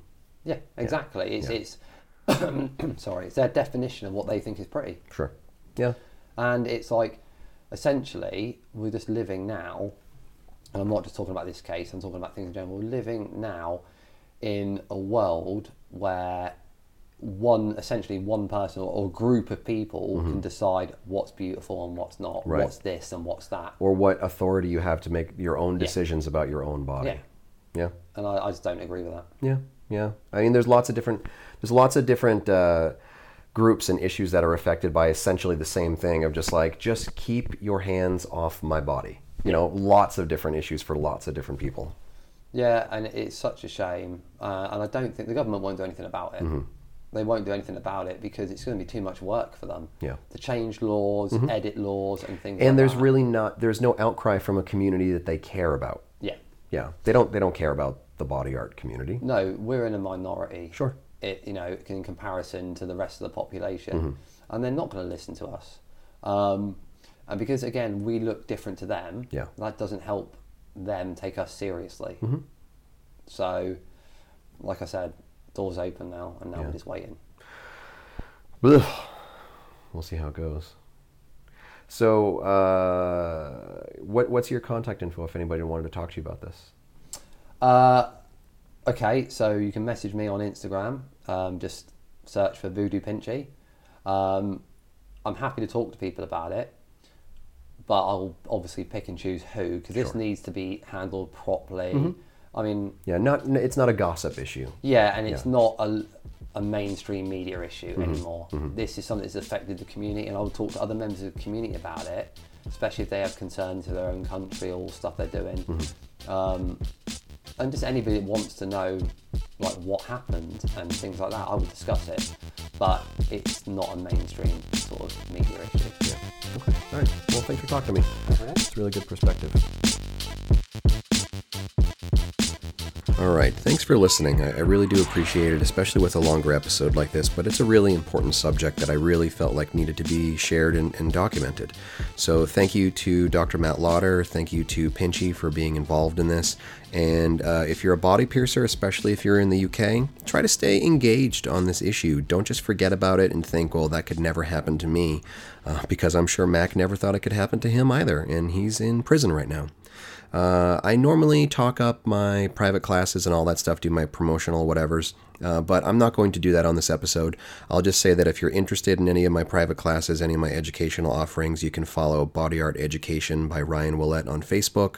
You can go to precisionbodyarts.com/seminars, or you can just email me directly, ryanpba@gmail.com. Even if you wanted to just kind of talk about this issue or talk about anything else related to body piercing, you can go ahead and contact me. And if you wanted to reach out and contact Mac, it's a little bit convoluted. You have to sign up for this private secure email system through the penitentiary. And an easier way to do that, some of his friends, Ian Human and Pinchy, have agreed to forward any correspondence that you physically mail to them. So you can go ahead and send physical letters to Ian Human's studio. That's Holdfast Body Arts, and the address is 58A The Avenue, Minehead, Somerset, TA24 5BB, United Kingdom. And they'll go ahead and forward those on. They just ask that because of the sensitive nature of the case, that you don't write his full name on the exterior of the letter. Don't write Brendan McCarthy. Don't write Dr. Evil. If you want to write something like in regards to, you can write just Mac on the outside. But basically just leave the address as Holdfast Body Arts, and Ian and Pinchy will forward that stuff along to Mac. So again, thank you for listening. Stay engaged on this issue and really pay attention to it. Laws like this will never change unless we put in the work and get them changed. So thanks for listening, and I'll be back next week. For more information about the show, visit piercingwizardpodcast.com or like Piercing Wizard Podcast on Facebook. For more info about your host, visit precisionbodyarts.com or search Ryan PBA on Facebook, Instagram, and Tumblr. If you enjoy the show, you can subscribe on iTunes, Apple Podcast, and Google Play. Music by Benny B. Blanco. Show copyright 2017, Precision Body Arts LLC, all rights reserved.